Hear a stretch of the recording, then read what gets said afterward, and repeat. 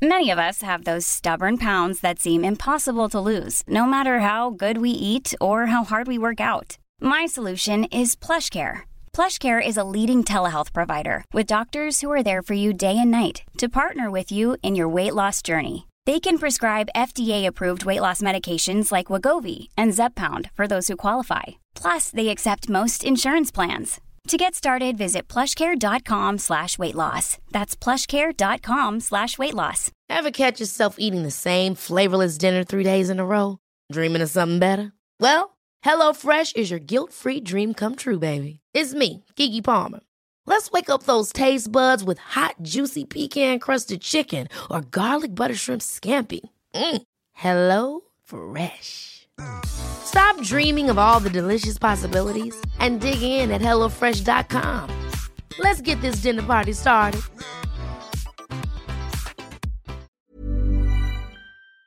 You're listening to The Sound of London. This is Londonist Out Loud. I'm N. Quentin Woolf, and ta-da, we made it. Here we are, the end of 2016. He says with slight trepidation, because I'm recording this with 2 days to go.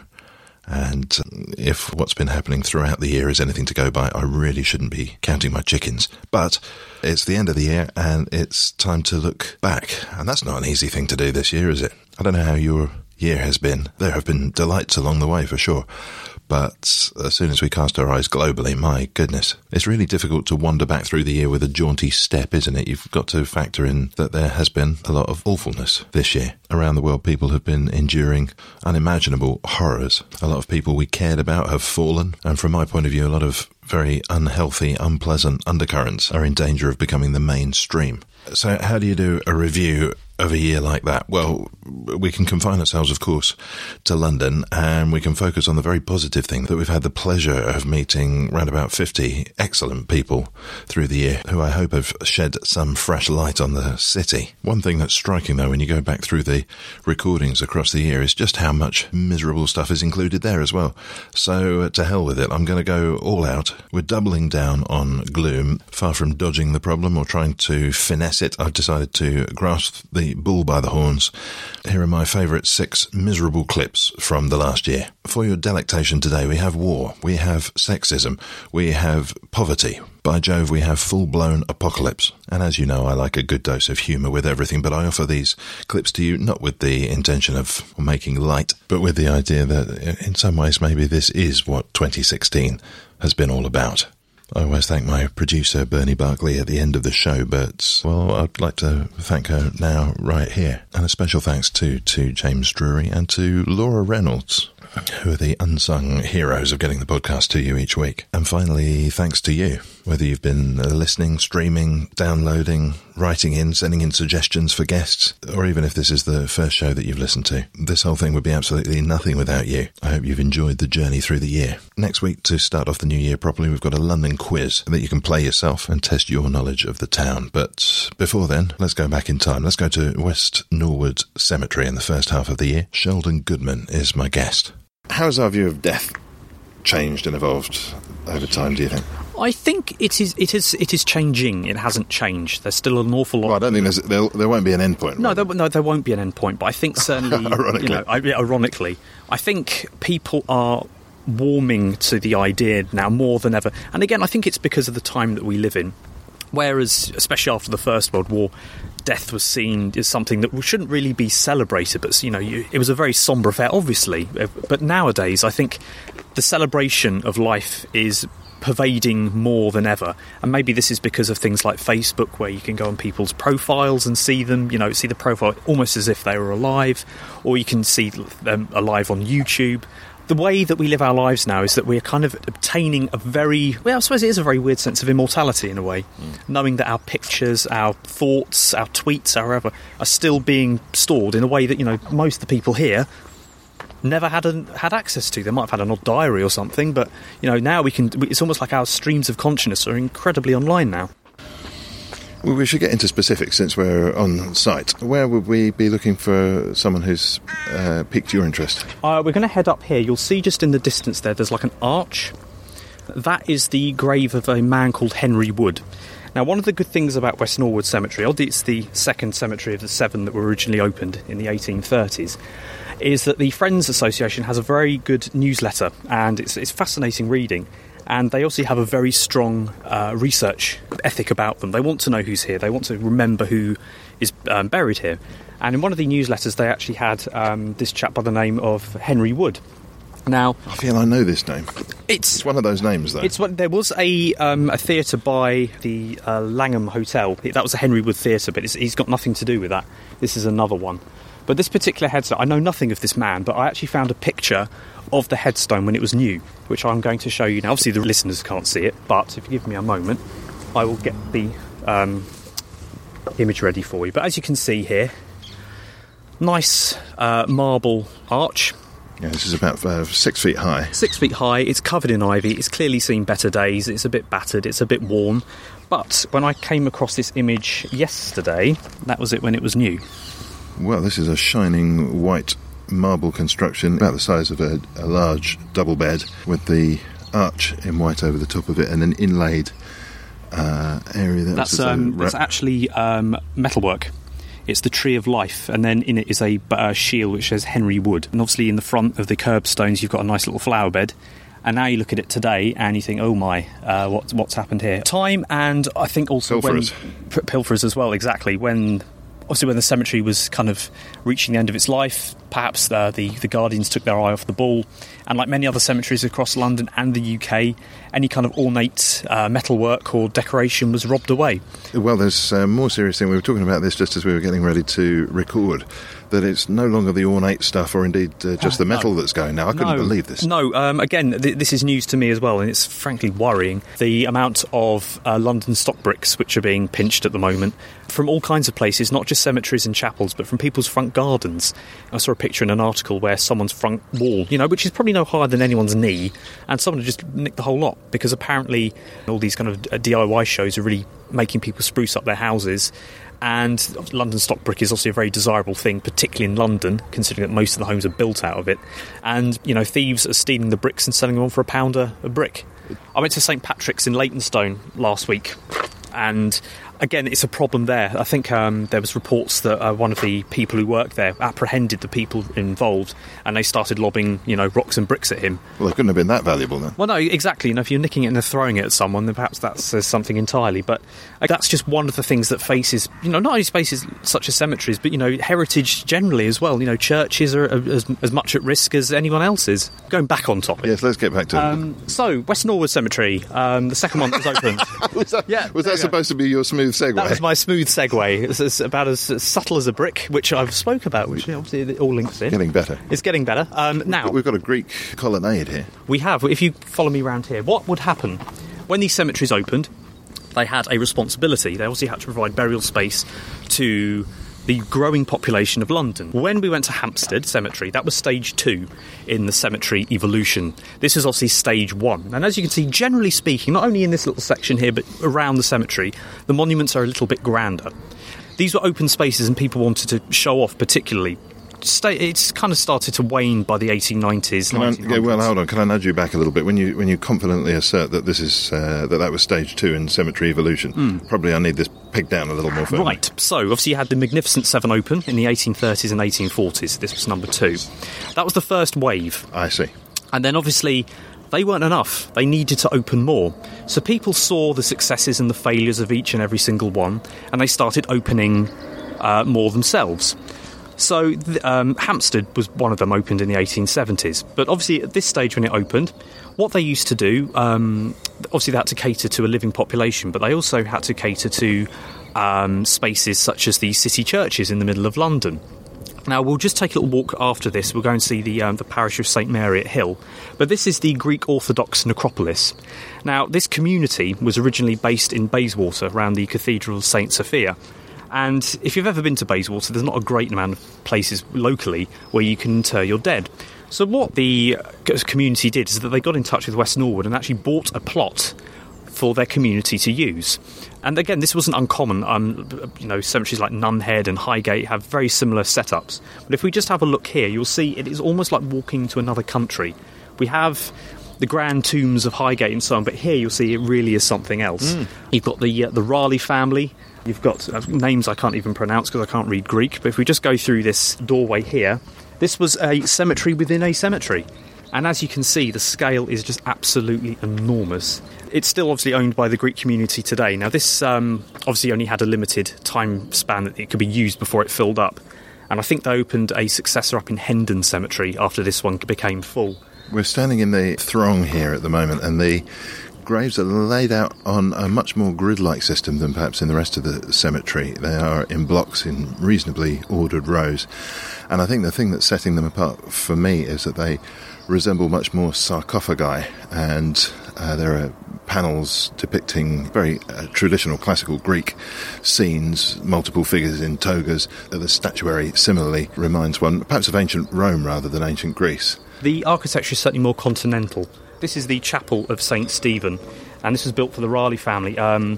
The elder Raleigh, his son died in Eton while he was a schoolboy there, and he was so bereft, he built a mausoleum for him here, which we see here. Now, this is not only a mausoleum, it's also a chapel, which occasionally the Friends of West Norwood Cemetery open up for events. And I've been here before where there's been art installations put into the doorways of all the mausoleums and stuff. And inside it's got like a tiled floor and a gilt floor ceiling or what have you. And as you can see, the architecture clearly emulates the Pantheon in Greece. And you've got the reliefs there around the top. Well, this gives a lot of the impressive buildings in the city a run for its money, really. Indeed, exactly. And also, when you think about it, who was being involved in their construction? You got people like George Gilbert Scott, who did St Pancras. I think a member of the Scott family did this one too. But if we just go up these steps here, and actually it's quite nice to see actually this has been largely left intact. I think a lot of places would suffer from vandalism, but this is particularly one part of the cemetery where death is tangible. You can see. If you look down there... And now you're pointing... well, this is very interesting. So the thing we've just walked past, and indeed we're walking back around, is a 2 or 3 feet tall block. I guess it's about 6 by 8. As we come around here, we can see where there would normally be a sandy or a gravelly bit with some flowers on it. In fact, it's a flight of steps down, and at the bottom there, well, it looks a bit unkempt. Yes, you are literally peering into someone's tomb. Now, I don't know if the doorways obviously come away, but you can actually now see deep into the vault itself, and you can see the shelves where a coffin would be simply placed. Obviously, no burial here. Just place them on the shelf and leave them be for kingdom come. And for whatever reason, this is now exposed. I dare say something to be done about it fairly soon. But again, this, particularly this part of the cemetery, you can actually look into that hidden side of things which you wouldn't see. There's no closed doors here. You're actually looking into something that's actually a very intimate and private space, which perhaps only, the family members saw on the day of interment or what have you.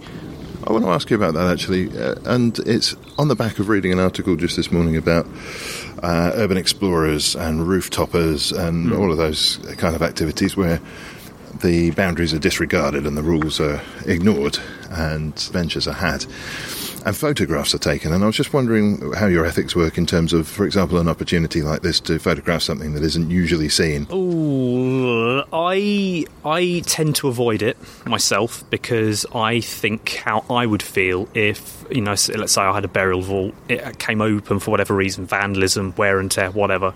It's only interesting to look at, don't get me wrong, but I think, particularly in this bit, there are people who still have living relatives. And you hear stories like, let's say, for example, in Highgate, in the years of reckless abandon when the cemetery was just open for anyone to do what they wanted, the catacombs particularly were broken into by the slightly more alternative crowd. The Goths went in there, perhaps with their interest of black magic. They used to break into coffins and tombs, and, they also used to photograph and kind of just, interfere with things which they probably shouldn't have done. I don't agree with that, but some people, not saying like to interfere with it or anything, but certainly they have that kind of morbid fascination, which is ironic from me saying I run a blog on cemeteries to have a morbid fascination on something. But I think my interest and Christina's interest and other people who are on the blog's interest is more a case of respecting what's there and not disturbing it. Because I don't think really that's not the point. That's really not the point. People say, I'd love to, break into this tomb. Why? What would that achieve? Because at the end of the day, the ones who pick up the pieces of the family or whoever owns it, who have to do the repairs once you've had your bit of fun or you've, satisfied your curiosity. Why? Just appreciate it for what it is. These particularly these monuments here, they were built to be looked at, not broken into. Inside there, that's for the family. Outside's for everyone else. We're rounding one of the men, Sheldon Goodman there, talking about cemetery etiquette. Well, that was April, and we're going to fast forward to August now. And the interview that I conducted for the 6th of August with author Sarah Wise kept up the theme of gloom and death, which I realise has been stalking me throughout the year, actually. This interview I conducted with a coffin literally 3 feet behind me. And I don't mean a buried coffin or a coffin encased in something. We were in the basement of St Leonard's Church in Spitalfields.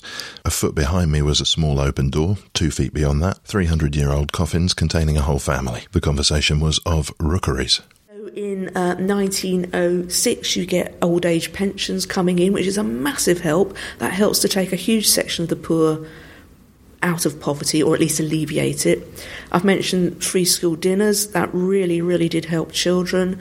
And you start to see the better classification and access to free care of the chronically ill or the chronically disabled. So it really was a kind of really happy combination of the well-intentioned wealthy, the increasingly literate and educated and curious working and lower middle class. And I do have to say, when the big changes came with the Lloyd George 1906 People's Budget, where you really start to see the foundations of what we recognise as a welfare state being put in place, one of the reasons he's able to push this through is because people were able to argue now, using statistics, using investigation, that the countries that are taking care of their population are actually starting to outperform Britain. Namely Germany. If you have a workforce, let's just limit it to working men who are ill, in a terrible physical shape, their housing is awful, they're underfed, they're getting every disease that's going, you can't keep your factories running efficiently, and you certainly can't get a decent army together. They had a real shock during the Boer Wars when they tried to recruit working men. The amount of working class men they had to turn away because their health was absolutely shattered because of the appalling poverty they were enduring. You look across to Germany, that's really starting to get itself together in terms of housing, in terms of access to healthcare. And so I'm afraid a lot of the good changes that came about was simply because they wanted a better functioning industrial war machine, which isn't very charitable at all.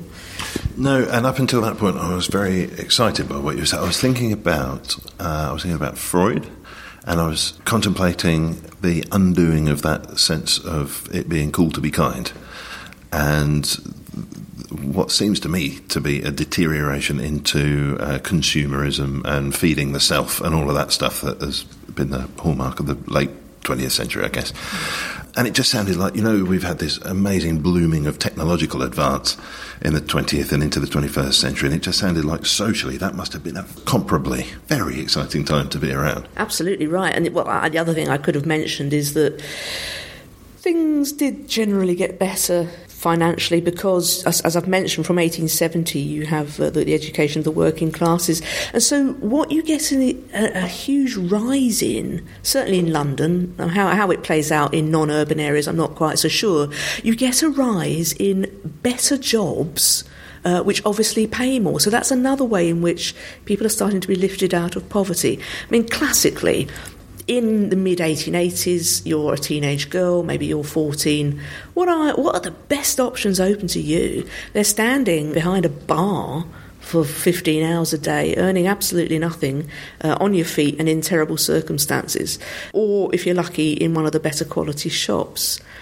20 years later, if you've done pretty well at board school, you can start to get into the sort of pink-collar ghetto that's emerging. So typists, stenographers, lady clerks, teaching. So you are starting to get lower middle-class jobs expanding and taking in a lot of people whose parents would have been perhaps street traders. You're starting to get sit-down desk jobs which pay better. I'm suddenly thrilled with fear because some of the stuff you were describing there, it sounds to me as though we are regressing towards, if anything. If we think about the rise in multiple occupancy, the inability of people to afford places that are any good, the gradual denationalisation the health service, things like that? I mean, there's no doubt we're a long way from rookeries, but it sounds as though we're heading towards rather than away from. Not one to plug anything that Mr Murdoch does, but just earlier this week on Sky there was a very, very good report, The New Slums, a camera crew and reporters going around certain parts of now suburban East London, and the absolutely appalling conditions that are coming back now. It's particularly horrific for me because, of course, you think you're writing a book about the past, about history, and blow me down. You can see all this stuff coming back again. My own personal politics, with which your listeners may not agree, is that if capitalism doesn't work for anyone but a small percentage, you cannot be surprised that certain phenomena return, back from the dead, come back to haunt us. And what upsets me most is that we've been here, we conquered it, we very slowly and not entirely satisfactorily got a lot of it sorted. We know what works, we know what doesn't work, so why are we sleepwalking back into, dreadful chronic injustice? It makes me angry, but anyway, I better not tub thump anymore. Why not? No, I always think that who better than an historian actually to get some perspective on. Well, right-wing historians are available. Yeah, we often get accused of being very, very left-wing on the show. Let's come back to rookeries, though. We've travelled a long way from rookeries. The Devil's Acre sounds fascinating. Yes. It was just a nickname, and I don't think really. I'm not sure. Well, what a nickname! It's a great one, and it's slap bang up against Westminster Abbey, so even more resonant for that. Yes. Well, no, hang on. How did this come about? Because if Galliard Holmes was putting together a new development, they wouldn't call it the Devil's Acre. Should do. I'd buy one if I could afford it. What can I say? Oh, well, actually, listeners, you may wish to find quite easily Gustave Doré, one of his fantastic illustrations. He went wandering around the Devil's Acre, and I think you'll easily find online his take on it. Just your classic rotting late 17th century houses that were probably fit for purpose once, but over the centuries have deteriorated. And obviously, if you're poor, that's all you can afford. Massive overcrowding, because of course the more you pack together, the cheaper your collective rent is. And so in the 1840s, it was one of the most notorious sites. There were many, but that was one of them. And the answer is, what do? How do you get rid of this? Two things. You build something new called Victoria Street. Victoria Street is one of London's, I love these streets, they're completely made up. They don't follow any particular natural line at all. So you bulldoze this brand new, very broad street, and it connects Victoria right through to the Houses of Parliament. And one of the happy side effects is that you, at a stroke, you demolish lots and lots of really rotten, cheap, nasty property. So, problem solved, isn't it? You demolish a slum, no more slum. Of course, people very, very quickly spotted, well, actually, all you've done is you've made a couple of thousand people pack even tighter into the remaining stumps of horrific lanes and alleys. You haven't solved the problem at all. You've made it worse. The same thing happened all over London. They put these fantastic new streets in. Farringdon Road at the same time took out hundreds and hundreds of nasty little houses in Clerkenwell, but all you get is people sort of packing ever tighter around. Yeah. I was sort of expecting that there would be some sort of solution reached, but no, that's it. That's the resting point. Well, what you get in the 1840s is the start of the large-scale philanthropic housing companies. Now, these were charitable bodies, but their sort of nickname was the 5% philanthropists. So the wealthy people who subscribed to these companies from about 1844 did expect a return on their rental. So you get, down at Streatham Street near TUC House, you get one of the very, very first of these philanthropic blocks. They look quite cute to us today, but I think they were viewed by the poor as kind of barracks. And of course, when you put a block like that up, and it's run by stony-hearted philanthropists, there's all these rules and regulations. So lots of poor people naturally ruled themselves out because they did want their children to be able to kick a ball around. They did want to be able to have their washing out. So you get the start in the 40s and 50s of philanthropic blocks, which did their best, but of course If you make, 1,500 people homeless and you put up a block that houses 150 people, you've still got a massive load of people who have not been rehoused. And the issue of rehousing dogged redevelopment for about 30 years, really, until the LCC came along in 1889. Fantastic quote from a vicar. Was he a bishop?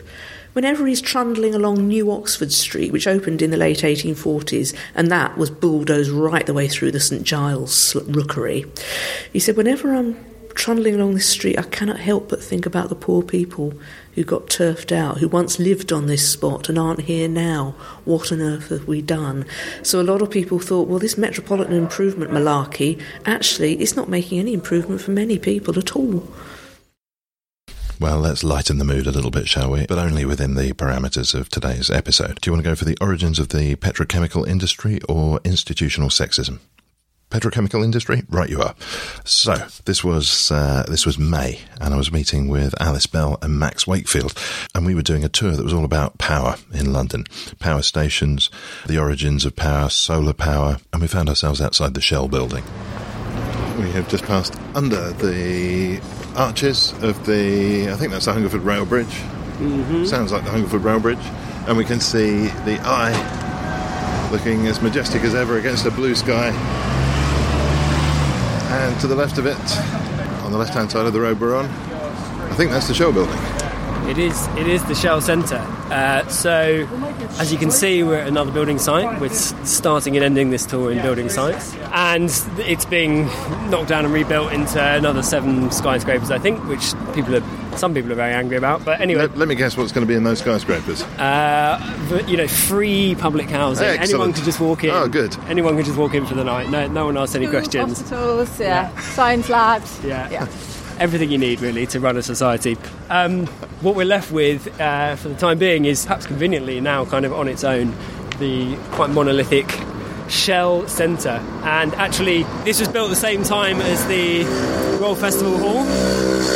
And Shell helped to fund the Royal Festival Hall because the British government was not very rich at the time, having just fought the worst war in global history.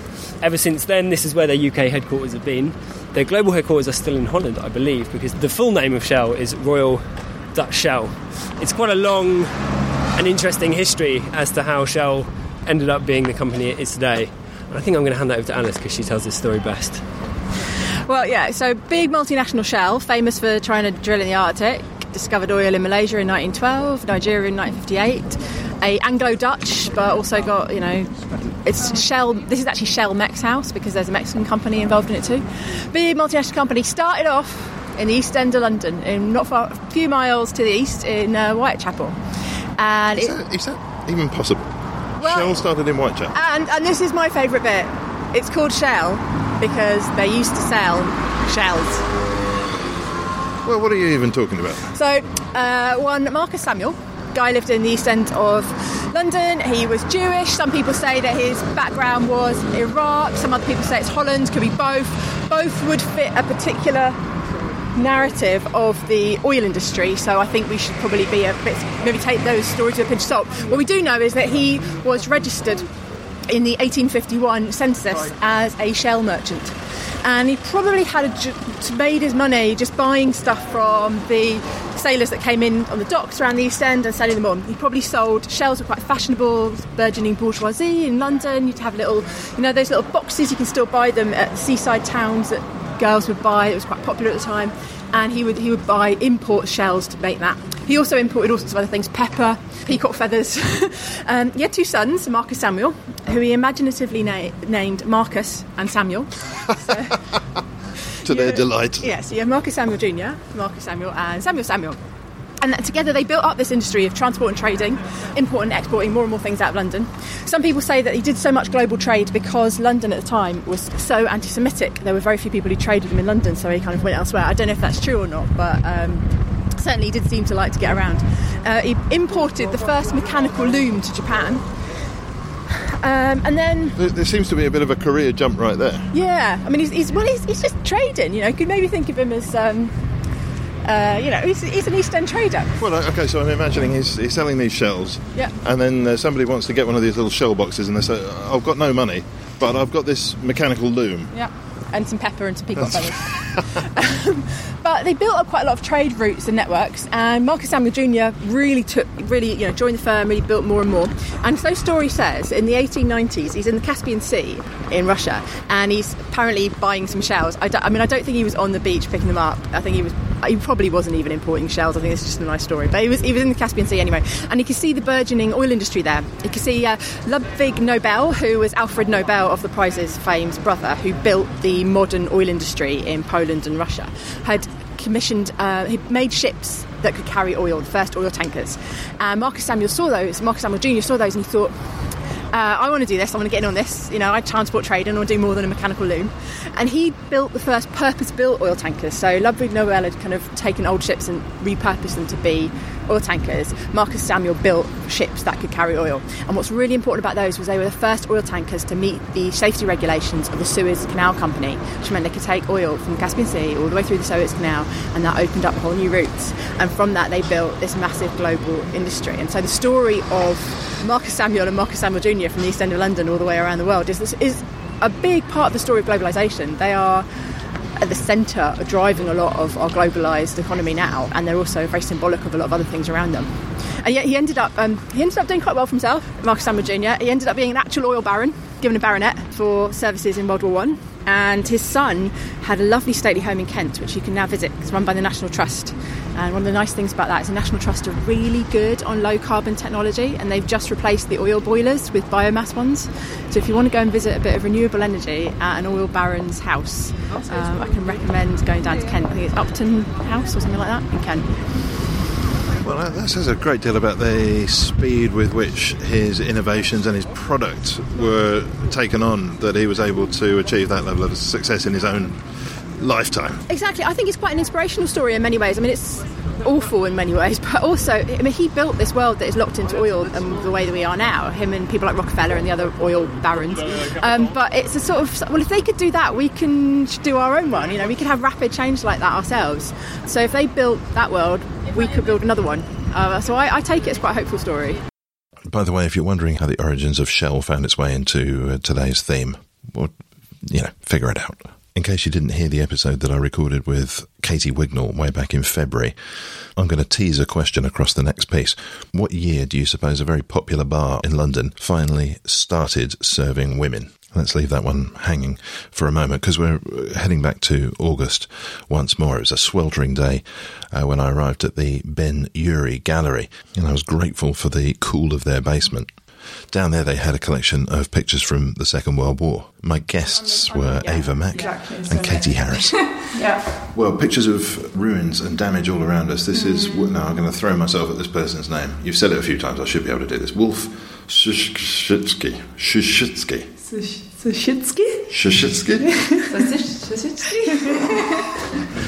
Sorry, Wolf. Well, the most striking image, first of all, on the left here is St Paul's Cathedral, and it's seen through. One size fits all seemed like a good idea for clothes. Nice dress. It's a t-shirt. Until you tried it on. Same goes for your healthcare. That's why United Healthcare offers a variety of flexible, budget-friendly coverage for medical, vision, dental, and more. So whether you're between jobs, coming off a parent's plan, or even missed open enrollment, you can find the plan that fits you best. Find out more about United Healthcare coverage at uh1.com. That's uh1.com. Hey, it's Ryan Reynolds, and I'm here with Keith, co-star of my upcoming film, If, only in theaters May 17th. Do you want to tell people the big news? All right, I'll do it. Sign up now and you'll get unlimited for $15 a month and 6 months of Paramount Plus Essential Plan on us. MintMobile.com/switch. Upfront payment of $45 equivalent to $15 per month. Unlimited over 40 gigabytes per month. Face lower speeds. Videos at 480p. Active Mint customers by 531.24 get 6 months of Paramount Plus Essential Plan. Auto renews after 6 months. Offer ends May 31st, 2024. Separate Paramount Plus registration required. Terms and conditions apply if rated PG. Many of us have those stubborn pounds that seem impossible to lose, no matter how good we eat or how hard we work out. My solution is PlushCare. PlushCare is a leading telehealth provider with doctors who are there for you day and night to partner with you in your weight loss journey. They can prescribe FDA-approved weight loss medications like Wegovy and Zepbound for those who qualify.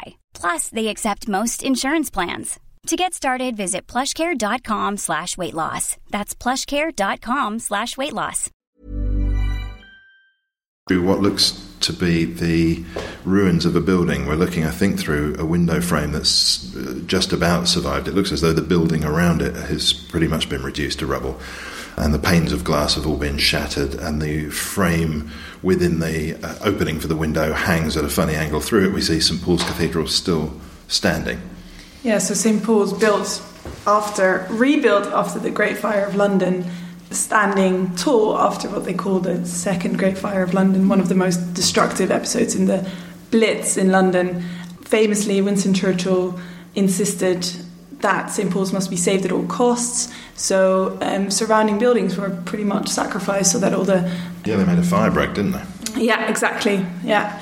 So this is very much a tribute shot, which I had never seen before. And we were saying earlier, the famous shot of St Paul standing tall amongst the smoke. Yeah, it's the dome kind of appearing out of this fog of smoke. And this is just, to me, was an entirely new image taken from on the ground through these, I guess, it's steel metal. Yeah, we've got like a frame within a frame, through the grate. Yeah, formally very interesting as well. The barriers, the pillars of this framework of a window, kind of going along the pillars of St Paul's. It's very much protecting it, just as Churchill wanted it. Do not destroy. Yeah. There is a quality to that picture that makes me feel as though that is utterly modern, and I can't quite place it. I mean, there's nothing about the subject that particularly suggests that. There's something about, though, the quality of the photograph that seems so contemporary. Maybe it's the absence of signifiers of it being a different time that lets you imagine it's now. Yeah. And it looks as though also it's a photograph that you wouldn't probably have wanted released at the time. The sort of victorious shot, I suppose, the miraculous survival picture with the smoke all around, but St Paul's still standing. Much more celebratory. This one, this suggests something else. At what cost, exactly? I think the famous image is, very kind of.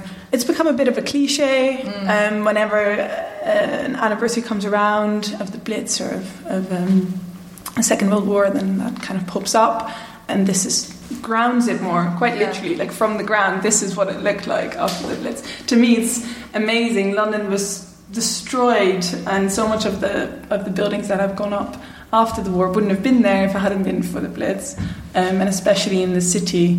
Well, perhaps that brings us on, I'm not sure, Katie, to the picture just to the right here. Yeah, we've got a main road, and your eye line sort of follows from the bottom all the way to the top, and you can see Tower Bridge in the distance, but just going along the road you have bombed houses completely destroyed, and as your eye follows up, houses start to reappear again, and in the distance the iconic London that you know even today is still there, still remains. Yeah, there's the monument, there's St Paul's, Tower Bridge. But yeah, these plots in the foreground, it's like one of the architectural digs on Saturday afternoon TV. Yeah. A set of low time walls. Time spinning. Yeah, it's... I've never seen anything quite like that before. And there's a particular junction where the bombing must have stopped, or the fire must have petered out. Yeah, I mean, it reminds me of a sort of a game that, a computer game that people play today, that you can, it's so well mapped out because it's, gridded, and you can really get a sense of, right, that part's destroyed, but that bit's still going, still alive. It used to be organised and orderly, and now it's back to square one. Oh, so this is it's the view from St Paul's Cathedral. So that tower in the distance, I was mistaken there. So this is from St Paul's Cathedral. So that is the fire break just there. Yes. Let's keep going. I'm fascinated by these images. Yeah. Oh, there's the wax. The wax. Yeah. What's this? Now this has warranted not only a photograph but also a display cabinet with some documents here. What's this all about? The picture, I should say, is. It looks like the side of a tube station. It's got that familiar architecture in the arches, but the banner being shown in this photograph outside the building says "War in Wax, the world's most modern waxworks. The horrors of the German concentration camps, all in lifelike and life-size figures, over 100 figures." Ye gads, really? Yes, yeah. I mean, it's really shocking to think that this was an acceptable, like Madame Tussauds horror show. It must have, it's London Dungeon, or that kind of, it gives that kind of feel of, like a tourist attraction. And these flyers, it's just baffling, really. Children's section. Children's section? Exactly. Warren Wax said a pamphlet advertising, I guess, how kids can learn about the horrors of what was happening at the time. And this pamphlet is 1944, 1945.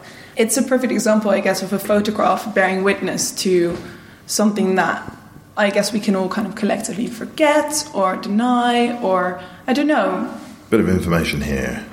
Next to the photograph says, Wolf-Souchytsky recalls photographing the war in wax in Oxford Street towards the end of the Second World War. Quote, "This is the only obscene photograph that I've ever taken. I was too revolted to go in to investigate." End quote. A mere glance at the list of dioramas in the pamphlet below is sufficient to understand Souchytsky's revulsion. They called things like the sealed wagon, tree hanging, and stamping to death, representing but a sample of the extraordinary waxworks that were displayed. That is extraordinary. Words fail me. I can't. And the price as well. That you can pay extra as well and see Churchill and Roosevelt. It's just bizarre that it even existed. And you think about Oxford Street today. I mean, it's hard to even correlate that would even be there. It's that kind of thing where you wonder when people are in the moment and they hear about these things, and it just takes a while for things to sink in. So the idea that this was, informative and even interesting, or to some extent sensational, 5, 10, 20, however many years later, is completely, dumbfounding the fact that we would do that. But I guess there's things that happen now where we delve into them and we, show things on television where I guess later you might be like, well, that was kind of crazy that we considered that in that moment the way that we did. And it takes a bit of distance to kind of really see the scale of how horrible the things have been. Well, I sort of felt it went the other way. I mean, I've got a particular museum in my mind that's opened not very long ago, which takes grisly deaths from yesteryear and puts them on display. And I'm not going to give them the publicity. Regular listeners to the show will know exactly what I'm talking about.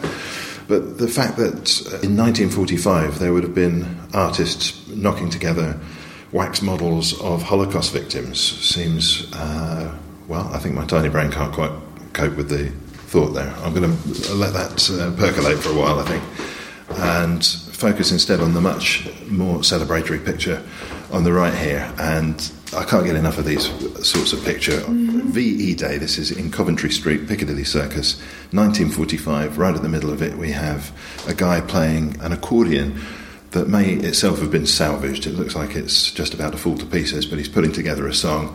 Everyone's clearly mid-verse and they look absolutely exhausted, but they've got through it.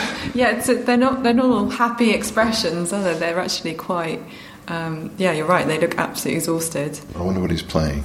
Maybe it's a dirge or a lament or something. It's a big crowd of people, and this one I think is really interesting as well, looking at Trafalgar Square from behind the head of one of the lion sculptures. Big crowd demonstrating in the way that we now see demonstrations, people taking to the streets. But they were actually demonstrating for the opening of a second front against Germany in 1942. So, really documenting history as it was unfolding. Astonishing. So this is a crowd of people who are asking for more war, please. Yeah. Huh. I know. The reversal couldn't be more pertinent, really. I mean, when you first look at it, you think it's VE Day, don't you, or celebration? But it's a mass group of people wanting more. Did we cover any happy subjects at all? No, I don't think so. Oh, there was the Toy Museum. Of course, what could have been happier than the Toy Museum? Except for the moment when I realised that Monopoly wasn't conceived in London. It's not a London game. Disaster. Thank you, HH Geek, for your... I think that was a positive comment you made. Anyway, I promised you an answer to that question, and here it comes from Katie Wignall of Look Up London. I think you get a nice fuzzy feeling. It's not too bad. I've led groups down here before and we haven't been accosted or pushed out of the way so far. Also, I think maybe it's a nice thing if you have a particularly lenient boss to come and do on your lunch hour. Oh, now I see what you're thinking. Yes, absolutely right. Now, I'm recognising one or two of the locations that we've recorded at before. And it seems that you're going to be showing us a bank as well, but not the Lloyds Bank just along the street here. No, although the interior on that is beautiful. I encourage you to duck your head inside if you're ever passing it. But what we're talking about is Gosling's Bank. There is a little sign if you look up where the current Barclays is, and you'll see 3 squirrels. I see. Okay, so this is one of those iron attachments to the outside of the building that quite a few of the shops here have, in the same sort of style as a community clock. But this one's an oval sign, and embossed on it, very clearly, are 3 squirrels eating their nuts. And this was a sign of a bank? Yeah, so Gosling's was a family-run bank. It was actually mentioned in Samuel Pepys's diary. So he said there was a goldsmith called Henry Pinckney under the 3 squirrels on Fleet Street. So we know that it probably was founded in the 17th century, and some things suggest it was founded in 1650. And I've got to say, I mean, who cares really? But as soon as you stack this up against Lloyds Bank's horse or Barclays Bank, what is that, a griffin or an eagle, or it's one of those things, a bird of another taloned beaked creature. Fearsome, looking fearsome. Not only are the squirrels friendly, but they do actually have a relevance to the idea of storing something away and getting it back out later. Exactly. I always think they're a better representative for a bank, an idea of sort of squirreling away your money. Some may find it surprising that it isn't a picture of Gosling's. Well, quite so, yes. But it was actually a different spelling of the name from the person who was originally a partner in the company, where I think it got its name from. So it was Goslin with Lyn. I think it was a Mr. Francis. So they went to the trouble of changing the name and then not showing pictures of Goslings. No, they obviously agreed with us that squirrels were the best. Well, they should have changed it to Squirrels Bank, shouldn't they? Oh, they should have, but maybe Mr. Francis was just too preoccupied. Do you think it was a negotiation with Squirrels on one side, Goslin on the other? Possibly. Goslings is where they met. There's also some more squirrels if you look up on the actual building of Barclays Bank behind you, which are rather sweet as well. The reason that they're here in this building is a Barclays is because in 1790s, I think, Barclays bought up a lot of family-run banks, and 20 in 1 year, in fact. So Gosling's was now part of Barclays Bank. I had no idea that Barclays Bank had been going on that long. Yeah, it is a very old company. Oh, there's a plaque there. Barclays Bank PLC, Gosling's, established 1650. And a few people have said that if you went into that branch of Barclays Bank, they still have customer records from Gosling's customers going back to 1717. As we move up the street, we're now in the City of London. To our left, there is a building that on its signs, which look kind of 1910-y as far as I'm concerned, and they say things like Dundee Evening Telegraph, Sunday Post People's Friend, Dundee Courier. It's almost as though this street had, at one point, a strong connection with the print trade. Funny you should mention that, because that probably is the thing that people associate with Fleet Street. And indeed, here we really see the beginning of that association.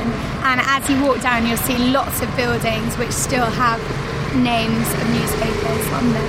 So DC Thompson, which still is on this spot, is possibly most famous for printing the Beano. And if you walk past the shop window, you can see lots of the cartoons and figures inside. You know, for some reason I thought it was published in Glasgow. I think it may have been originally published in Glasgow, but they're sort of paying homage to their product. Now, we've stopped opposite a church. Yeah, what we're looking at is St Dunstan in the west, a particularly dominant-looking church with a castle-like top instead of a steeple. What I wanted to point out was 2 very striking figures who are standing proudly. Was that a deliberate pun? No, I wish I had now. So they're striking in more ways than one, because they are bearing clubs which chime in the bells every quarter of an hour, I think. Well, they're not wearing enough, especially on a day like this. No, but they are sporting a particularly fetching golden loincloth. And one fellow has got his vast club in his hand, and he's ready to smite the bell at the quarter hour. And you know what? We've got 6 minutes to wait until the quarter of an hour comes, and I can't be bothered. Well, at least I can tell you that these figures are Gog and Magog. Oh, okay. So they were mentioned in the Bible. They're kind of ancient pagan symbols. There are some references to them being the last kings of the giants, if you believe in these mythological things. They were seen as sort of guardians of ancient London. You say they were pagan figures, but mentioned in the Bible. Why would the Bible be mentioning them, apart from to say, don't do that? Well, I think they were perhaps pagan ideas that were taken by Christianity, or older than that. What do you mean? So Gog and Magog are mentioned in the Bible. They have apparently came over from sort of holy lands and are seen as the guardians of London. Indeed, they're still used in the Lord Mayor's parade in September and carried as effigies down the street. In what way are they protecting us? I think maybe they were just very large, strong creatures that maybe some of the original inhabitants of London apparently befriended, so they wouldn't destroy the city. So a bit of a protection racket, really, then? Pretty much. The other thing I wanted to point out was the clock, which is sort of protruding off the building, and it was the first public clock in London to have a minute hand. So it was put there in 1761, I believe. And before then, it didn't really matter if clocks were particularly accurate, because it was only with the invention of the railways in 1830 that everything had to run strictly on time.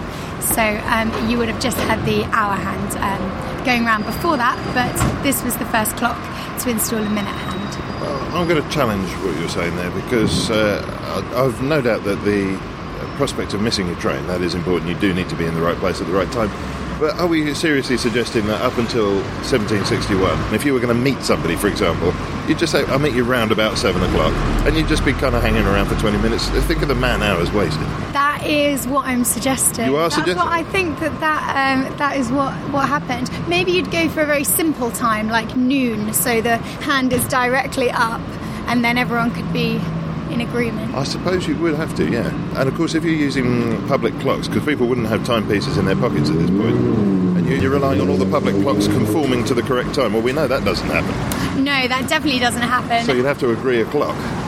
Yeah, so it must have been an absolute nightmare. Well, we are facing Fetter Lane. Which way are we going? Continuing eastwards. Did you not just press the button on that trip?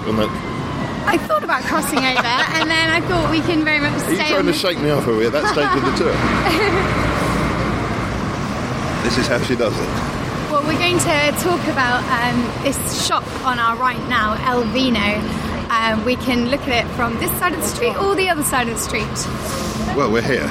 Let's do it. And it's a wine merchant with a very glamorous gold sign on black. Yes, it was founded in 1879. That was the branch that was in the City of London, and this one was opened shortly afterwards. It was basically the post-work drink of choice for all of the clerks, lawyers and journalists that were busying around on the Fleet Street area. But I wanted to mention specifically that this was the focus of a struggle for women's rights. This bar was always known for being a little bit old-fashioned, some might say backwards, and it was only in 1982 that women were allowed to be served at the bar. You are kidding. No, I am not kidding at all. So it was down to the work of two impressive ladies, Tess Gill and Anna Coote, who were a lawyer and a journalist, respectively, working in this area.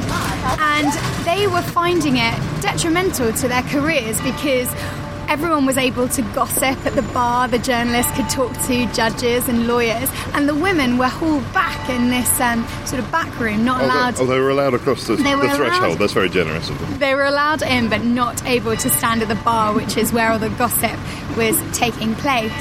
So the case was heard at the Royal Courts of Justice, just up the road. And were they allowed to be in the main courtroom, or did they have to go to a small courtroom at the back? I think at this point they were allowed. That's very nice. So when it was announced that the motion had passed and Tess Gill and Anna Coote had won, the cries went up in Fleet Street. Everyone was actually very happy with the news, possibly because the men no longer had to buy all the drinks at the bar. But that's just me speculating. I've got to say, that's a very cynical view. Not at all, not at all. I'm sure everyone was very happy. And the barman who was working at the time said, "There's more women at the bar than men. It's absolute chaos in here." Oh, no. I know. I'm genuinely shocked. I'm not often genuinely shocked. 1982. Yeah. The excellent Katie Wignall there. And there's only one contender, really, in terms of the output of the year remaining. And you'll have spotted it a mile away. In a selection of clips leaning towards doom and disaster, the episode that simply must be included was the one that I recorded with Rob Smith of Footprints of London. Rob was kind enough to take us on a tour themed around apocalypse. So if you were hoping for a laugh, you're plumb out of luck. We pick up on the north bank of the Thames. Yes, that's right. They were actually planning, though, for air war quite a long time before that. The American inventor Hiram Maxim was... he was an inventor, and he comes to Europe. Do we know him for a gun of some sort? That's right. He's mostly named for the machine gun. But before that, he was working on the idea of trying to build a new way of Europeans killing themselves, because he was told that was the way to really make money. Yeah, turn of the century, that was big business, wasn't it? So he's planning on a flying machine that can drop bombs. The only trouble is, when he's working on it in the 1890s, they still haven't got the combustion engine sufficiently powerful enough to make a plane like that fly. So he has to scrap the plans, and then goes to work on his machine gun. He develops a machine gun in his house down in Norwood. There he sets one up in his garden and still keeps testing it there. He must have been the ultimate nuisance neighbour. I've done this walk quite a few times, but the brightness of the day has alerted me to the enormous golden bird on top of an orb atop a column on the embankment there, just opposite the soon-to-be toppled London Eye. What is this bird? This is the RF memorial. You can see the Ad Astra, that's the RF motto, and it's just outside what is now the Ministry of Defence, was the Ministry of War. And that's in another novel where London is destroyed. Well, we talked about that earlier in Richard Doyle's novel, but it seems a favourite building, actually, to destroy.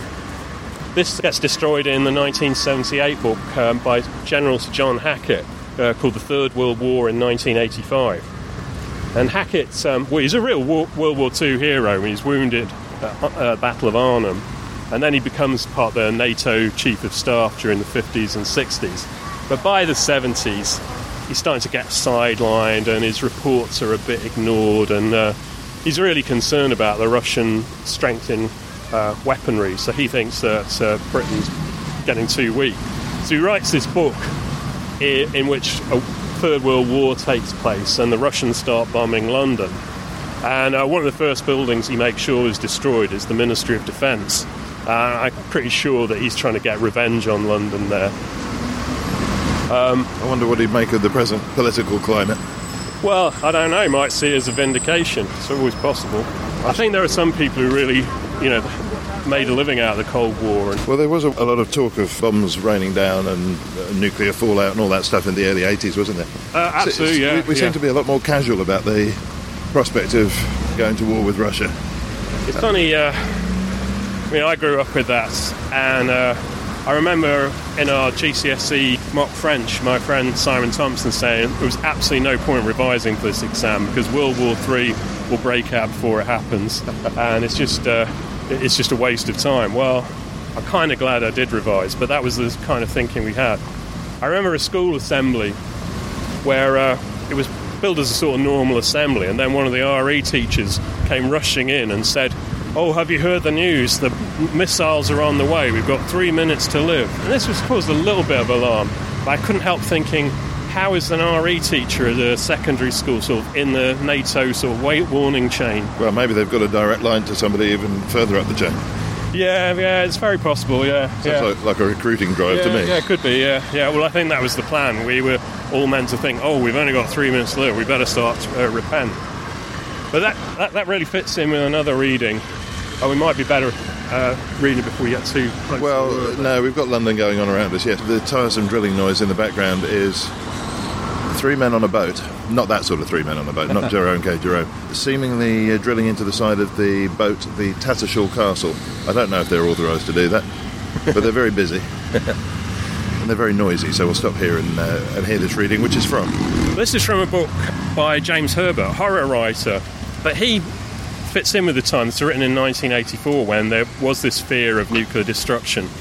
Just as an aside, if you've been watching the old Top of the Pops reruns from 1981-82, every other song has a sort of thing about we're all going to die in nuclear war. So it was definitely something that was a conscience into people's minds. And so he decides to have a scenario where a nuclear strike hits London, and he writes about where we're standing now. Well, right here. Yeah. Well, now I want to move quickly. Below the wide roadway, curving slightly with the river, was jammed with scorched, immobile traffic. Another road, equally wide, veered off to the right towards Trafalgar Square. The mist was minimal now, but Nelson's Column could not be seen. Victoria Embankment, running alongside the Thames, was relatively free of debris, apart from vehicles, for the offices on the north side had been set back from the thoroughfare, gardens and lawns in between. As expected, the buildings were no more than crushed ruins. The Ministry of Defence, all was gone. The Admiralty and the beginning of the Mall should have been visible, since nothing obscured the view, but of course that had vanished too. He briefly wondered if all the works of art in the National Gallery, which was on the far side of Trafalgar Square, had been destroyed. What significance do they have in the present world anyway? As he knew they would be, the Houses of Parliament and Westminster Abbey at the end of the road he faced had been totally destroyed. Peculiarly, the lower section of the tower housing Big Ben was still erect, sheared off at 100 or so feet. The top section containing the clock face protruded from the river like a tilted rock island. And again, surprisingly, only the southern end of Westminster Bridge had collapsed. It defiantly spanned the river, just failing to reach the opposite bank. The sun's fierce rays sucked up moisture from the Thames, so it looked as if the water was boiling. Somehow, it appeared to him that there were the intestines of the city's torn body, exposed to the light and still steaming as all life gradually diminished. Masts of sunken ancient boats, those that had been converted into smart bars and restaurants, jutted through the rolling mist. Pleasure boats, their surfaces and passengers charred black, drifted listlessly with the current, the longboat funeral pyres of a modern age. A stout wall, still unbroken, lined the riverbank, and the waterline was high, lapping over the small quaysides that were situated near the broken bridge. Much of the gardens on the other side of the road from the embankment wall were buried beneath fallen office blocks, but here and there a tree struck through the debris, protected from the worst of the blast by the very buildings shattered around them. Leaves washed clear of dust by the constant rain and flourishing under the humid conditions. Culver's eyes moistened at the sight.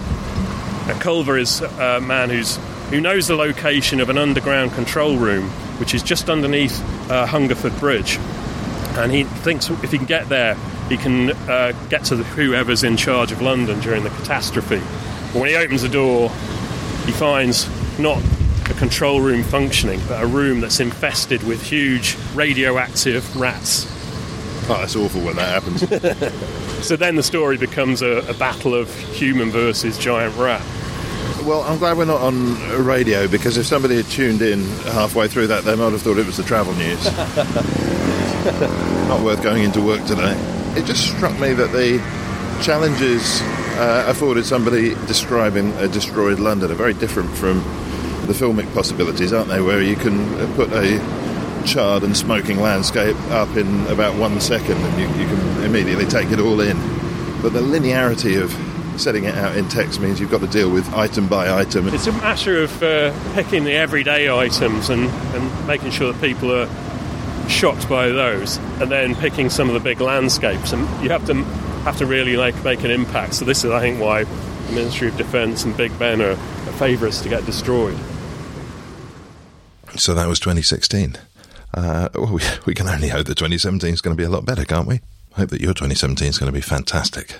If you'd like to send a suggestion to the show, you can do so via Twitter @LondonistSound, or drop us an email, info@londonistoutloud.com. If you like the show, tell somebody about it. Please tweet about it and Facebook it, and fly a small biplane with a banner all about us high over your city. But most of all, stay safe and stay well, and have a great year.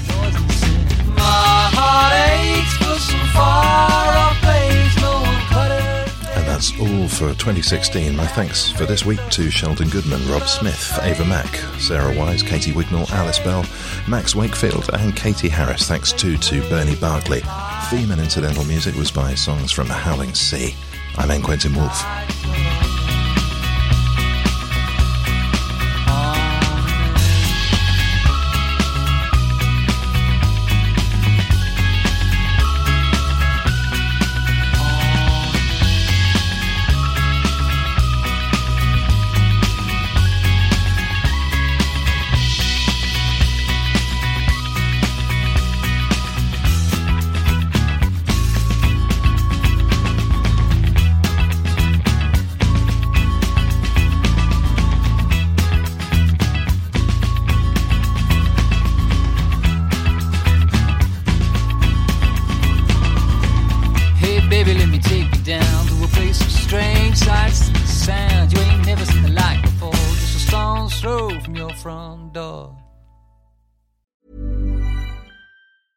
Imagine the softest sheets you've ever felt. Now imagine them getting even softer over time. That's what you'll feel with Boll & Branch's organic cotton sheets. In a recent customer survey, 96% replied that Boll & Branch sheets get softer with every wash. Start getting your best night's sleep in these sheets that get softer and softer for years to come. Try their sheets with a 30-night guarantee. Plus, get 15% off your first order at bollandbranch.com. Code BUTTERY. Exclusions apply. See site for details.